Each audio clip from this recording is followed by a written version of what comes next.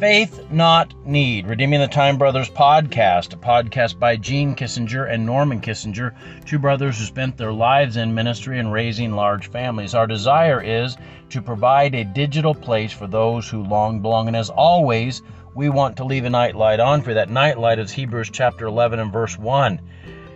It says, faith is the substance of things hoped for, the evidence of things not yet seen. Faith, not need is the subject of tonight's devotion. I came across a concept from another devotion that I was watching a video, and the lady that was talking was saying that it's not need that moves heaven, it's faith that moves heaven. In other words, we all have needs in our life. Every human on the planet has needs in their life.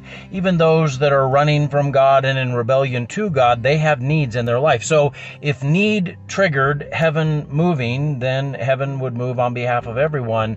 That's not the case. Instead, faith triggers the moving of heaven. So when a child of God, as I have a need in my life, I don't just come to God and say, hey, here's this need. Instead, I say, God, I'm believing you to meet this need that's in my life. God's already aware that there's a need in my life. He doesn't need education about it. He's not after elucidation about it. He merely wants to know whether I'm going to trust him to meet that need. And so faith, a need in my life, plus faith is what moves heaven. That's a powerful thought when you understand it.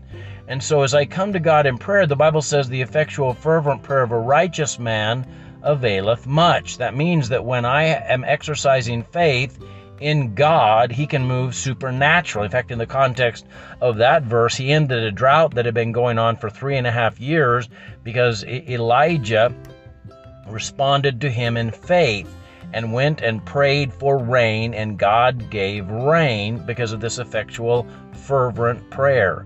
So take whatever need is in your life, add to it the concept of faith in an almighty, wise, providing God, and go boldly before the throne of grace, asking this powerful, magnificent God to move in meeting those needs. And I think we're going to begin to see some breakthroughs take place.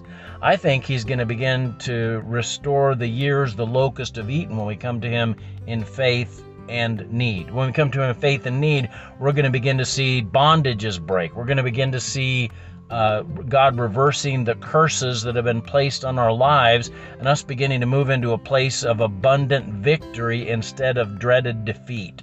So let's move into a place of holy boldness as we come before God, not because of any great thing we've done, but because we're coming to a great God, and he wants to respond to our faith about that area of need that's in our life. Let's pray. Dear Lord God, I thank you for this day. I pray that you would help us to understand this faith principle, because we know without faith it is impossible to please you. Faith is the coinage of the realm, God, and so often we've just come to you talking about our needs, complaining about our needs, but not moving in faith. Help us to move to that arena of faith. In Jesus' name, amen. Hey, God bless you. I love you, but Jesus loves you so much more. Have a great night.